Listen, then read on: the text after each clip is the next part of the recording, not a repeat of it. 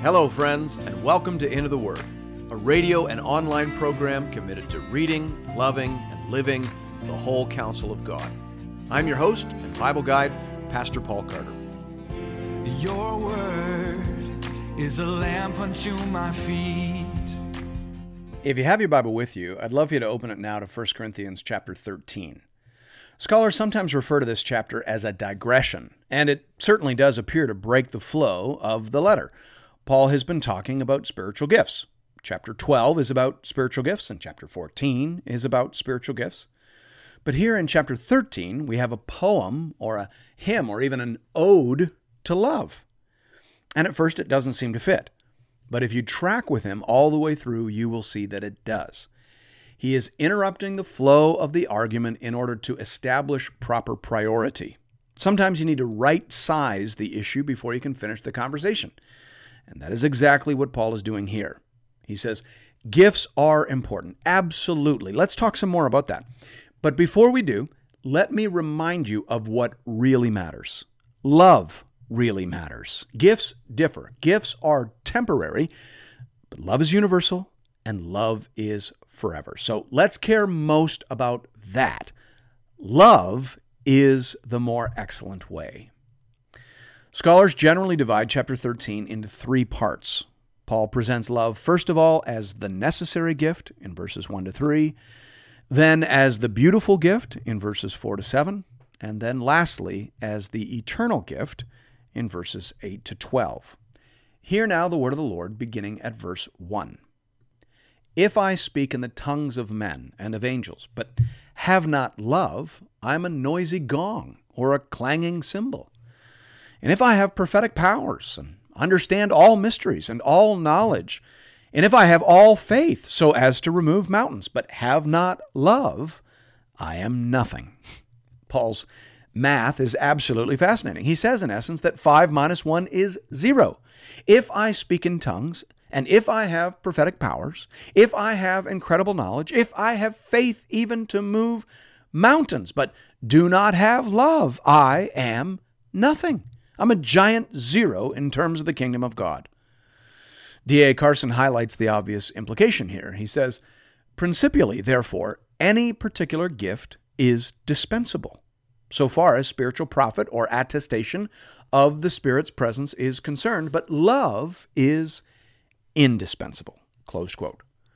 The Corinthians have been acting as if the gift of tongues proves that you're a Christian. But Paul says, even if I have the deluxe version of tongues, even if I speak in the tongues of angels, but have not love, I am nothing. The force of the argument, of course, is devastating. Paul is saying that it is not tongues that proves you are a Christian. It is love. You can have all the gifts in greatest measure, but if you have not love, you are nothing. He carries on with this theme in verse 3.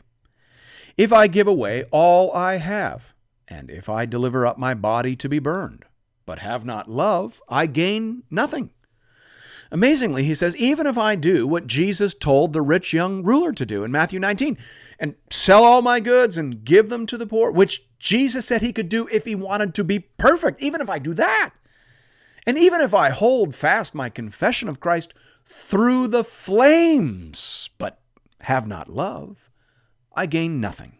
These things don't mean anything, and these things in no way constitute compelling Christian witness unless they flow from and are inspired by authentic spiritual love. Everything Paul lists here can be done and has been done by unconverted pagans. Pagans speak in tongues all the time. Ecstatic speech was well known among the Greeks and the Romans, as indeed it is among pagan groups still today. There is nothing distinctly Christian about speaking in tongues. And there is nothing distinctly Christian about prophecy for that matter either. Pagan lands were literally crawling with prophets. And the pagans had their scholars, of course, as well. Socrates was a pagan and Pythagoras. They were brilliant men, but that doesn't make them Christians. And of course, pagans can be generous, faithful, and brave. You can go right down the list. Pagans can do all of these things, in some cases just as well or better than we can. And so none of these things count for anything, ultimately, Paul says, unless they flow from love. Love is the necessary gift.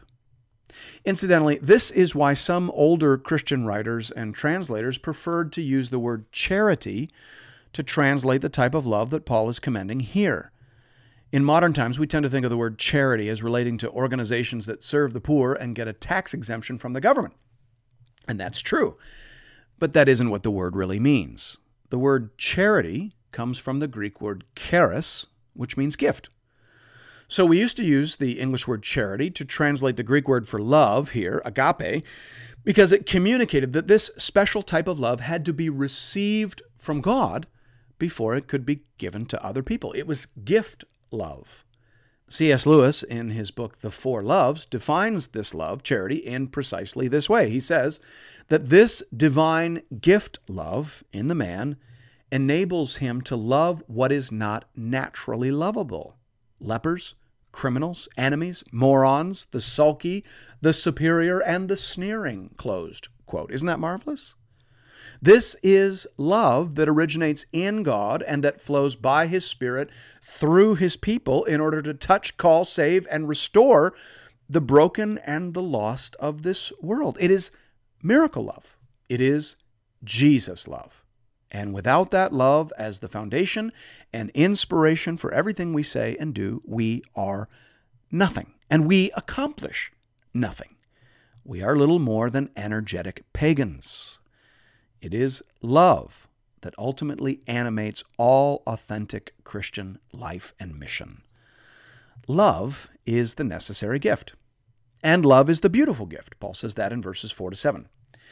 Love is patient and kind. Love does not envy or boast. It is not arrogant or rude. It does not insist on its own way. It is not irritable or resentful. It does not rejoice at wrongdoing, but rejoices with the truth. Love bears all things, believes all things, hopes all things, endures all things. The apostle says 15 different things here about love. We won't have time to hit them all, but many of them are reasonably self-explanatory. The first thing he says is that love is patient in verse 4a. It's important for us to note that Paul uses verbs to describe love here, not nouns. It is hard to capture that in English, but literally Paul is saying here that love acts in a patient manner. The same is true of the second thing he says. Love is kind, verse 4b, or literally, love acts in a kind manner. Leon Morris says that by means of this word, which Paul may have invented, he means to communicate that love reacts with goodness towards those who ill-treat it. It gives itself in kindness in the service of others, closed quote. And of course, that sounds a great deal like the sort of love that Jesus commends in the Sermon on the Mount, when he says, love your enemies and pray for those who persecute you, Matthew 5:44. That's Jesus' love. And nobody had ever heard of that before the Son of God took on flesh and walked among us. Paul goes on to say in verse 4c that love does not envy, love does not boast, love is not arrogant, and love is not rude, verse 5a. The Greek word used there has the sense of doing what is shameful. Paul uses it elsewhere to refer to sexual misbehavior, and behavior generally that offends against order. It seems then that what Paul is saying here is that a loving Christian does not disrupt the Christian community with their inappropriate, embarrassing, or self-indulgent behavior. And that's a useful reminder. Seventh, Paul says in verse 5b that love does not insist on its own way. It is not self-assertive. 5c, love is not irritable. 5d, love is not resentful. Now, in my opinion, the ESV is not very helpful here. It has love keeps no record of wrong in the margin note, which is useful only if you're one of those few people who reads their margin notes. But they leave as the main body translation, love is not resentful, which I'm not sure I understand. The Greek word used there, logizomai, is a word borrowed from accounting and is often used by Paul in the sense of to reckon or to account. Gordon Fee, a well-known New Testament scholar, writes here, just as God in Christ does not reckon our sins against us, 2 Corinthians 5:19, so the one who loves does not take notice of the evil done against him or her in the sense that no records are kept waiting for God or man to settle the score, closed quote. I think that's right. I think it would be more helpful to leave this as love keeps no record of wrong. The 10th thing that Paul says here is that love does not rejoice in wrongdoing. That's verse 6. And again in verse 6, love rejoices with the truth. Of course, Christian love can never be divorced from truth. The BDAG Greek dictionary actually defines the word used here for truth in this way. It says that truth has to do with the content of what is true, especially the content of Christianity as the ultimate truth, closed quote. If you aren't sharing that truth with people, then whatever else you may be doing, it is not ultimately loving by biblical standards. Next, in verse 7, Paul says that love bears all things. That's a difficult phrase or word to translate into English. The Pillar New Testament commentary suggests that the phrase means basically always bears up or always bears the strain or never caves in to the pressures of the world, closed quote. That's a useful reminder, isn't it? When we cave on Christian truth or doctrine, we do the world no lasting favor. When we call good what the Bible calls evil, we may save our reputation, but we do not save our friends and neighbors. So, love tells the truth, even when the world calls it hate. Next, in verse 7b, Paul says, love believes all things. Paul isn't saying here that love is naive. He is saying that love is always willing to believe the best.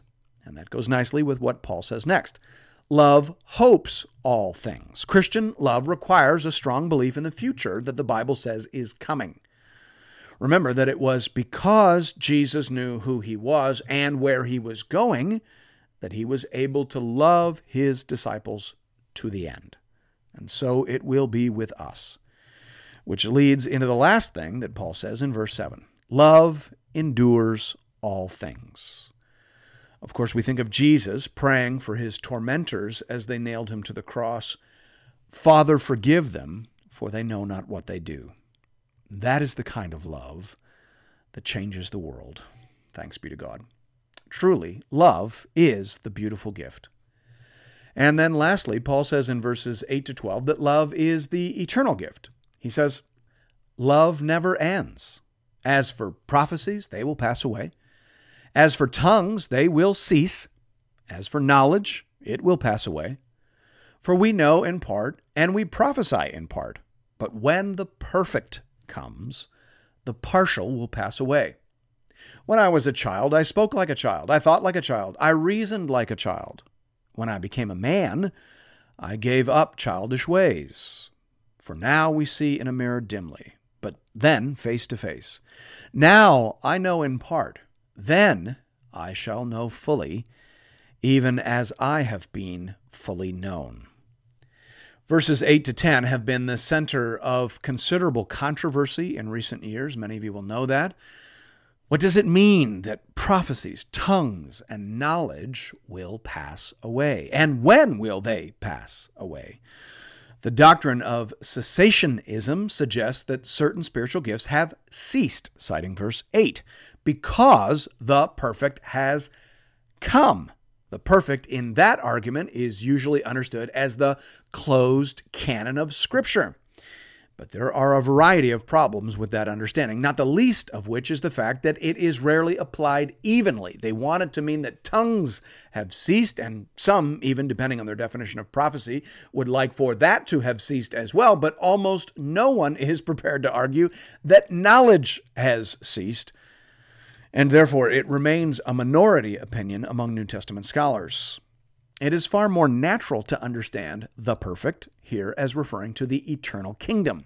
When we are in that perfected state, we will have no need of all these sorts of spiritual gifts at all.